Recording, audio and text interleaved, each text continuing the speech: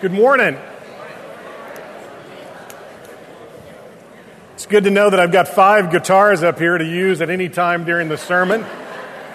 It's good that I can pick and choose and get to each one. I may try to play each one during the sermon, a different song. If you'd indulge me for just a second, I just thought the music was absolutely beautiful this morning, and for a real personal reason. When my father was passing, my father died about 18 years ago, and I've missed my dad a lot this week. Does that ever happen to you, that things that you kind of think are over, they just kind of bubble back up? I missed my dad a lot this week. But when he died, in my understanding, my father wasn't a Christian, but I knew he grew up in Lower Alabama, so that would be L.A., and I knew as a boy he heard the gospel. And so as he was in the latter stages of Alzheimer's, I would go to the hospital, and I found this. I think I can tell this story, but the songs reminded me of them. I found this tape called Smoky Mountain Hymns, and they were just old hymns done with guitar and a banjo and a mandolin, and then they were just sung. And it was like in both the first 2 songs we sang were on the album. And I remember sitting there as he was dying. And hoping somehow that music might stir something that he heard as a boy, something. I know this is probably horrible theology, but you're just a kid in a room with your father passing away. And so as I was sitting here this morning listening to that music, my mind just spins back to 18 years ago in a hospital room listening to In the Garden. And listening to the banjo and a guitar, and then hearing the guitars played here, and just what a rich, powerful memory for me. And so thanks for letting me indulge just to tell you that story. The music this morning was just incredibly powerful. And so really enjoyed that. I mean, we could go home now. I mean, this has been church. However, we're not going to let you go home now. I have a 2.5-hour sermon I'd like to go over with you.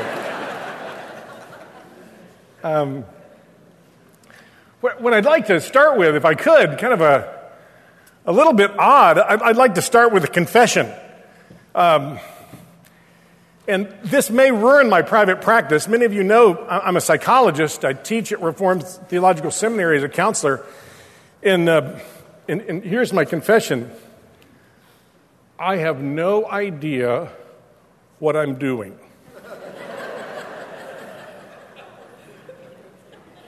You're laughing. People come to me and they want me to do things I can't do.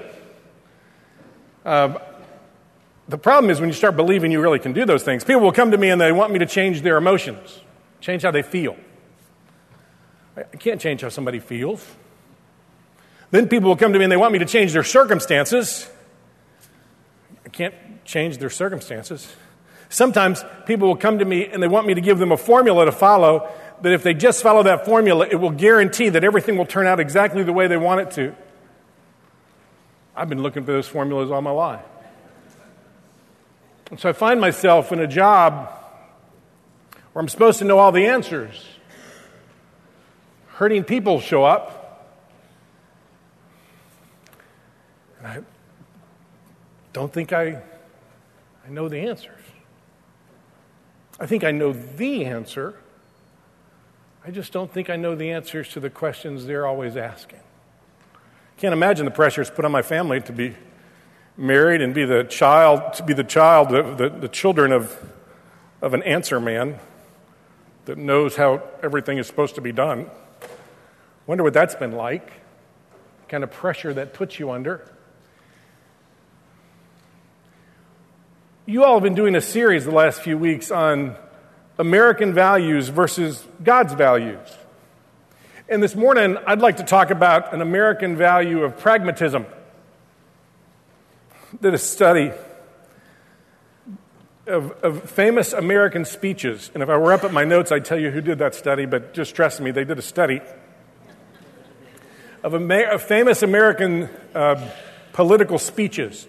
And from that, they took all that data and they said, let's come together and decide what are American values. And they gave the list of American values, but one of those values is pragmatism. Pragmatism is the belief that the results determine how you do things, that you measure things by results, that the results determine the strategy. Pragmatism, America's famous for it. We do what works. You can't argue with results.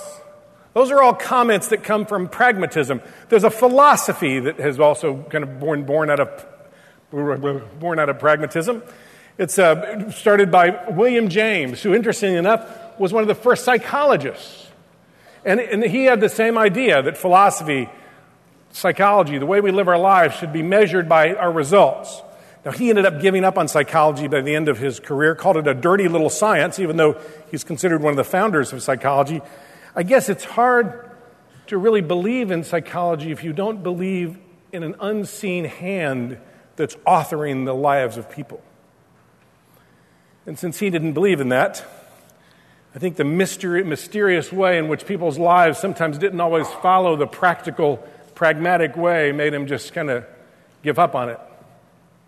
So my confession to you this morning is I'm a psychologist that people come to for the answers, and I don't always have the answers they want. Now, there's biblical principles that if you follow are helpful, but they're principles, not necessarily promises. They're not formulas that plug people in. I mean, we live in a world where missionary kids become drug addicts and drug addicts' kids become missionaries. I don't understand it always. And we look at our own children and we sacrifice and we say, why is this working or why isn't that working? This past week, a member of my family, not from here in Maitland, get called. Not my brother, someone else from my extended family. And they're really disappointed. They're struggling with their daughter. Their daughter's not becoming what they want them to become. It's a little harder when it's your own family that's calling you for the answers that you don't have the answers for. That makes you feel, even more pressure. I've got to come up with that answer. And so at first you try to wrestle with the idea of, well, maybe you try to see what's going on in your daughter's life. Because after all behavior is purposeful, right? We're image bearers of God, and so our behavior, we are teleological beings. That's how Jeff would say it, being a theologian. We're teleological beings, meaning that our behavior is moving us in a direction. As an image bearer of God, our behavior is purposeful.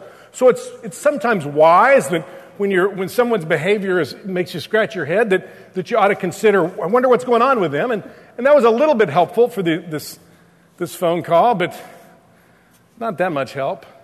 And then I suggested that we wrestle with what their parenting strategies had been.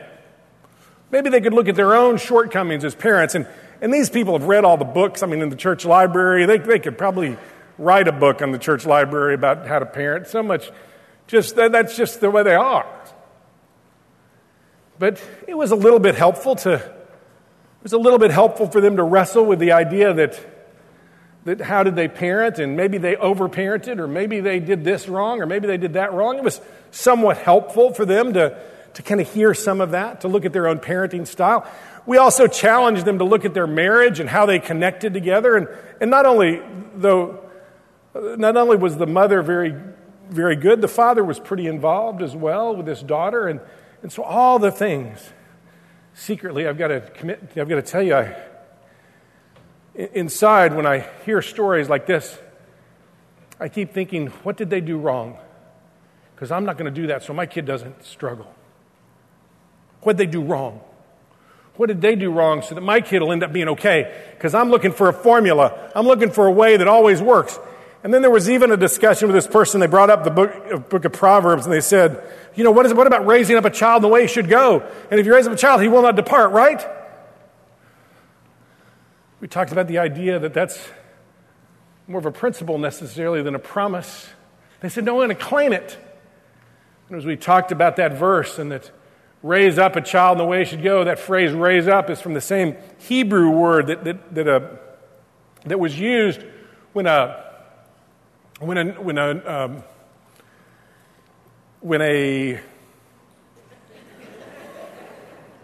Just a second. There is a danger to kind of walking around while you talk. You lose your place. Did I mention that they talked about that verse? I think I did. Let's find that place in my notes. Well, here it is now. And as they looked into that verse, they found that word, that Hebrew word, is the same word that's used for a midwife to create a desire for an infant to suck. And that some ways to look at that verse when it says raise up is to kind of create a desire. And so we talk about, did you create a desire for Christ in your kid's life? And in the way he should go is almost in the way that he's wired and the way he's bent. Did you understand how your child was wired and bent? These are pretty good parents, and they've done a lot of thinking about all that. And at the end, it was just an exhausting conversation because they were just sad about the direction their daughter had moved, felt like they couldn't fix it, were willing to face their own struggles and problems, but it seemed so mysterious. How could it be? Because they believed, like all good Americans, that when you plug in the formula, you can always measure it from the result. The short-term result will always prove you right. The proof is in the pudding. Pragmatism. That I'll always get, when I invest my money, I'll always get money back. If I sacrifice, it'll work. The sad thing often is the more someone sacrifices, the more they feel entitled unless Christ intervenes. And the more subtle demand they put on others. So what do we say to this person? Well, I would want to suggest to you that the first thing I'd want to remind you of this morning is that maybe we've got it all wrong. Maybe God is not interested in His Bible being a cookbook that you apply so that you get good biscuits when you finish. Maybe He's more interested in maybe God's more interested not in us using Him to solve our problems. Maybe God is more interested in using our problems to bring us to Him. Let me say that again. Maybe God's more concerned not that we use Him to solve our problems, but maybe God is more concerned that He uses our problems to bring us to Him. Maybe God is about a bigger thing than just a short-term result. And maybe God is seeing this in a very, very different way. Now, there were a lot of places I thought we should look at in Scripture today, and there's plenty we could look in where Paul, to his letter to the church in Corinth, usually the word fool is used in the Old Testament in the Old and New Testament in a pejorative sense. But Paul kind of stretches that when he talks to the church in Corinth, and he talks about being a fool for Christ, and we could talk about that. That might have been a good place to go. We could even look at one of the miracles where Jesus changed when Jesus fed the 5,000 with just loaves and fish, because it doesn't make sense. It wasn't practical, and then in the middle of that, God changed the whole dynamic. But instead, I thought we'd look at the verse that's often used or the story, the parable that's often used to justify pragmatism. There's a parable that's often used, and at the end of that parable, people kind of scratch their head and will sometimes say, and it's not preached very often, though it is right next door and should therefore be interpreted by or help be interpreted by the most talked about parable in Scripture.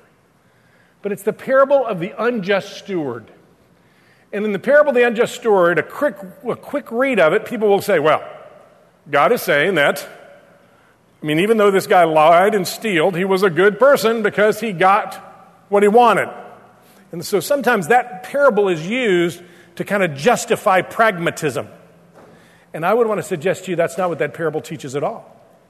And so why don't we spend just a few minutes walking through that parable together, okay?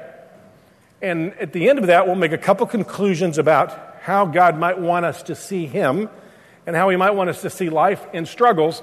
And then maybe we'll visit back with this family, friends of mine, this family of mine that's struggling with their deal. So look together. It's found in Luke 16, as you know.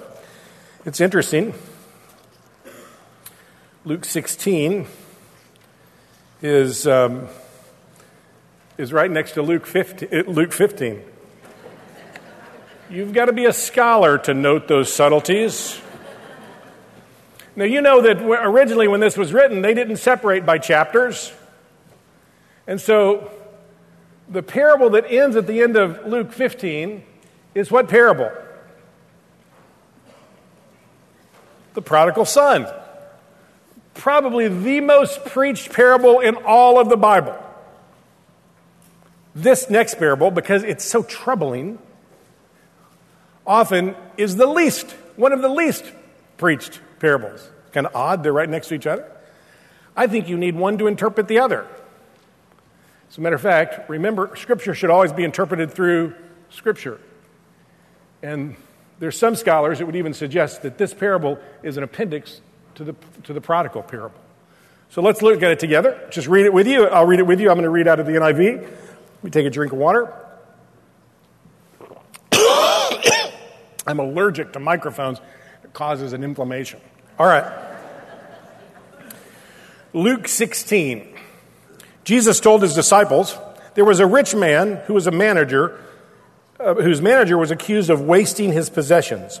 So he called him in and asked him, what is this I hear about you? Give an account of your management, because you cannot be a manager any longer. The manager said to himself, what shall I do now? My master is taking away my job. I am not strong enough to dig, and I'm too ashamed to beg. I know what I'll do. I know what I'll do so that when I lose my job here, people will welcome me into their houses. So he called in each of the master's debtors. He asked the first, how much do you owe my master? 800 gallons of olive oil, he replied. The manager told him, take your bill, sit down quickly, and make it 400. Then he asked the second, how much do you owe? 1,000 bushels of wheat, he replied. He told him, take your bill, make it 800. The master commended the dishonest manager because he'd acted shrewdly. For the people of this world are more shrewd in dealing with their own kind than the people of the light. I tell you, use worldly wealth to gain friends for yourself, so that when it is gone, you will be welcomed in eternal dwellings. Whoever can be trusted with very little can also be trusted with very much, and whoever is dishonest in very little will be dishonest in very much. So if you've not been trustworthy in handling worldly wealth, who will trust you with true wealth, true riches? And if you have not been trustworthy with someone else's property, who will give you property of your own? Just a couple more.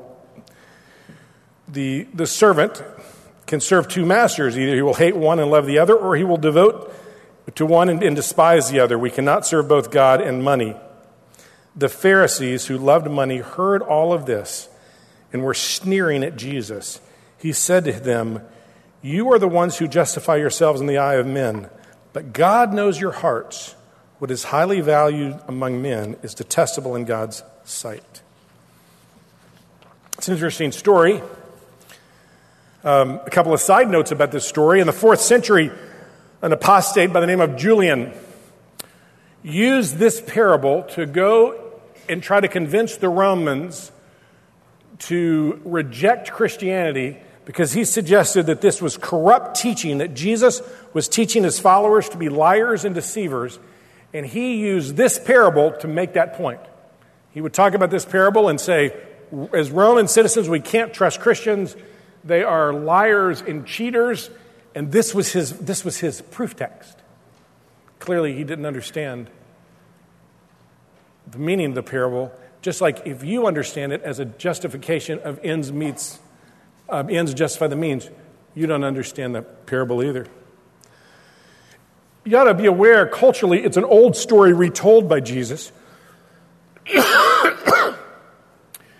What keeps the sermon short is the inflammation gets worse and worse, and then when my throat closes up completely, I have to call off the sermon. So that's where we're going. It's an old story retold. It's a very common story in oppressed societies to have a Robin Hood-like story. A Robin Hood-like story would have been, so in this cultural time, in an oppressed society, it would be a very common story, a folk story, to be told in that culture of someone who deceived the dishonest oppressor and gave to the people who were under his thumb. And so when Jesus tells the story, he retells the story in a different way. It would have been the basic idea of the story of a Robin Hood-like, steal from the rich to give to the poor. That would be understood culturally in that time, right? But he tells the story different because the master in this story is not evil but good. And that's the difference, because the master in this story represents God the Father. And so Jesus, in his way to capture the audience and the way to teach this lesson, he tells the story that they're familiar with, but twists it. And it's not a story of a Robin Hood who goes and steals from an oppressor, but it becomes a story of a deceiver who gives to the poor, but he's really stealing from someone who's good. You see, the parallels between the prodigal son parable and this parable are very significant.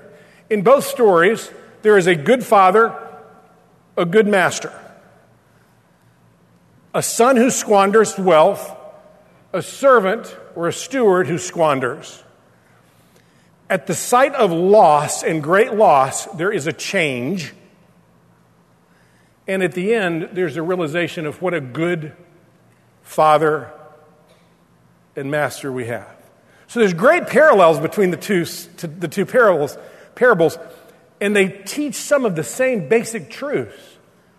But so often, because this story is a story retold by Jesus that culturally would be understood, we've lost some of the power of the story, and we've turned it into kind of justification to do whatever we want because it works. That's not biblical. Remember, the Scripture informs us about Scripture. You won't find in Scripture God saying deceit is good. That's not what is good in this story. What is good in this story is the bad steward bets his life on the fact that the master really is good. The bad steward bets his life on the fact that the master really is good, because he could be put in jail. He could have, matter of fact, his family in that day and time could have actually been sold to slavery to pay off what he had stolen. And so he is betting on the goodness of the master. Isn't that interesting? Now, a couple of things about the story, and then we'll like a gazelle going through the Serengeti, we'll finish it up quickly, okay?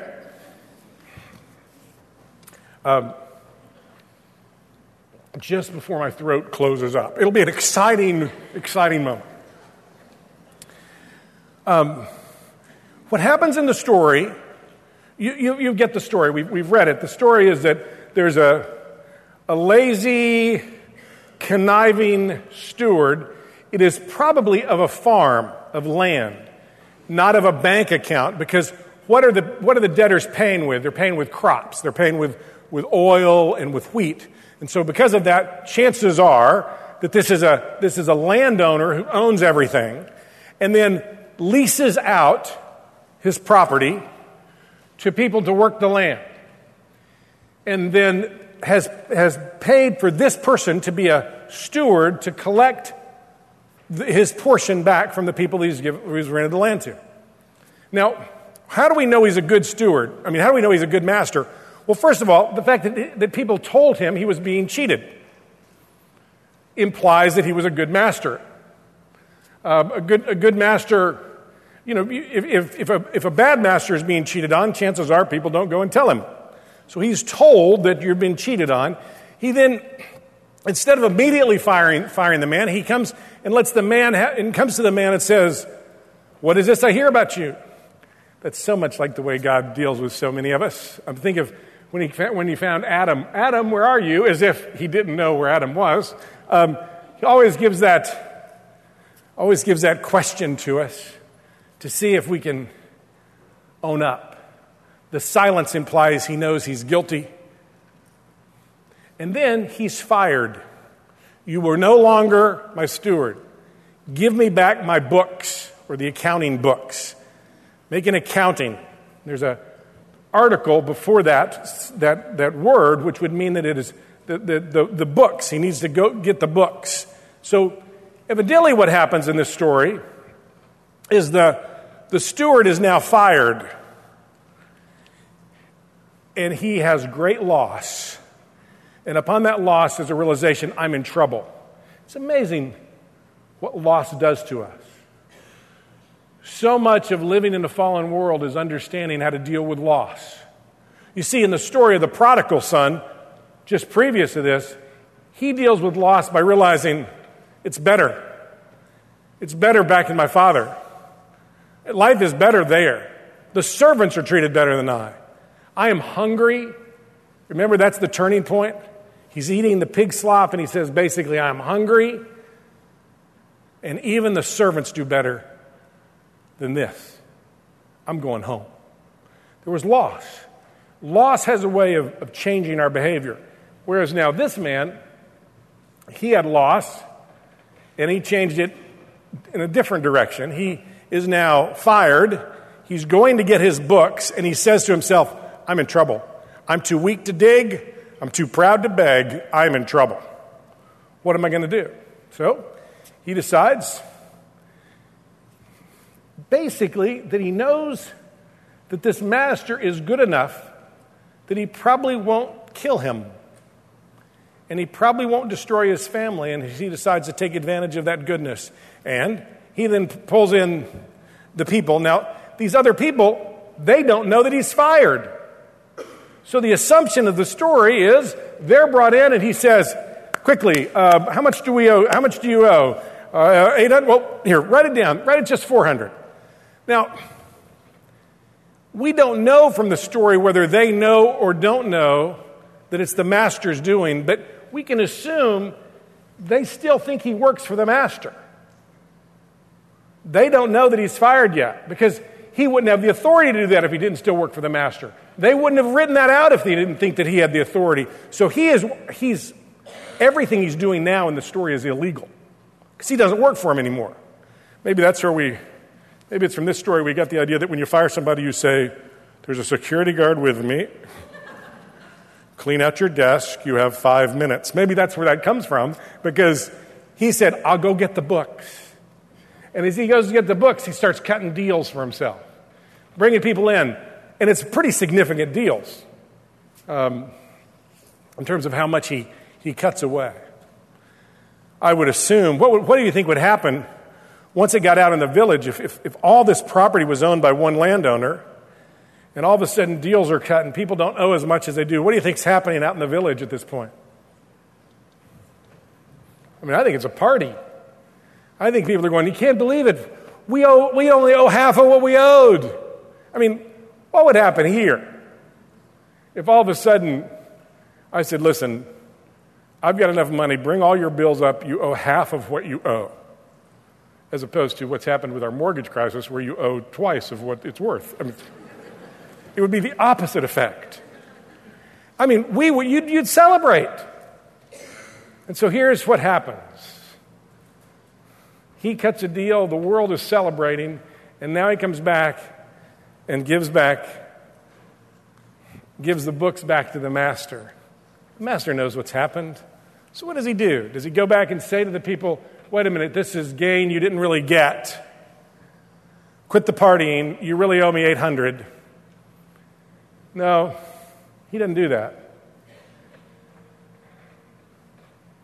He chooses to give grace in spite of where it came from.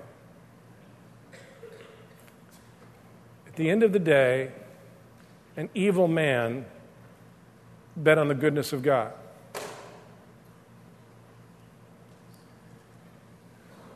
What do you need to do? What ultimately happens to this man? We don't know. Why is he counted as good? Because he's deceptive? No, I think he's counted on good because he actually believed that the master was good and acted upon that. So you and I, as we look at our lives, though, so what?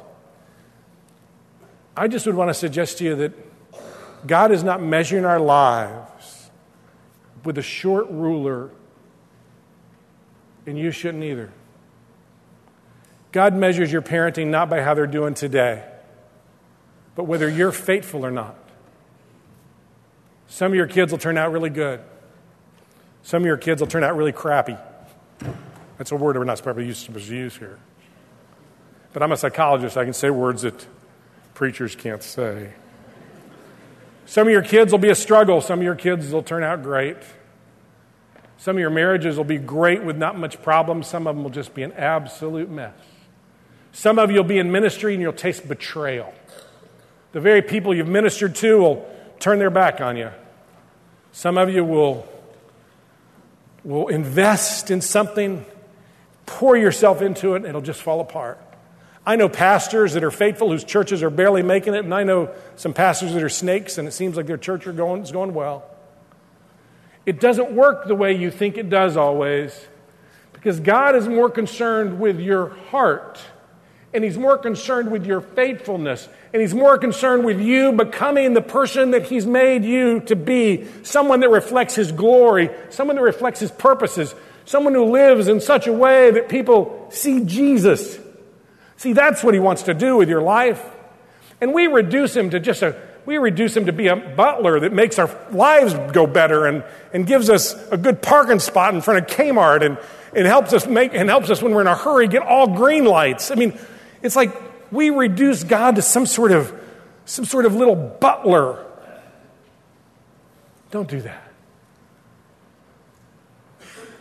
Don't measure life with such a short ruler.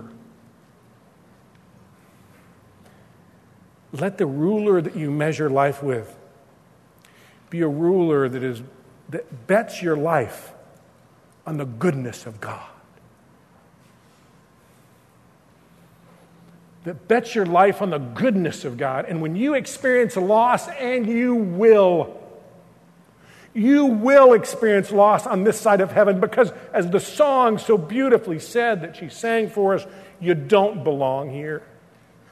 And when you experience loss, let it be that you're like the prodigal who comes back, who bets his life on the goodness of God, whose hope on becoming more like Him. Look at the last verse in this section. The Pharisees, they did not like this story at all.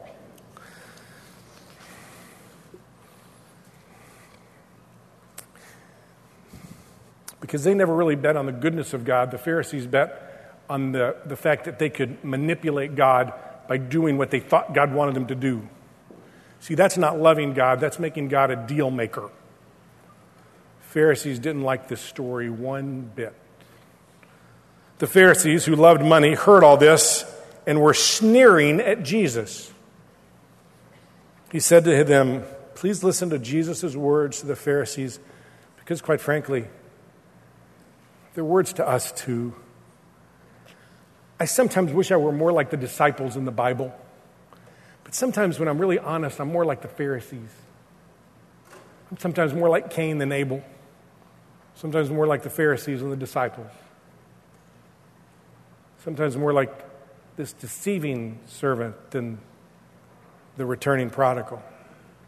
So hear the words. You are the ones who justify yourselves in the eyes of men, but God knows your hearts. What is highly valued among men is detestable in God's sight. My fellow Americans, pragmatism, the idea that the end justifies the means, the idea that it's all okay if the results are okay, that might not be a bad business belief. Might not be a bad way to plan to cut your grass. But it's not a biblical way to live in relationship with Him and with others. You and I, this day in this place, Let us be people who bet our souls on the very goodness of our God. And may he make us more like him. Amen.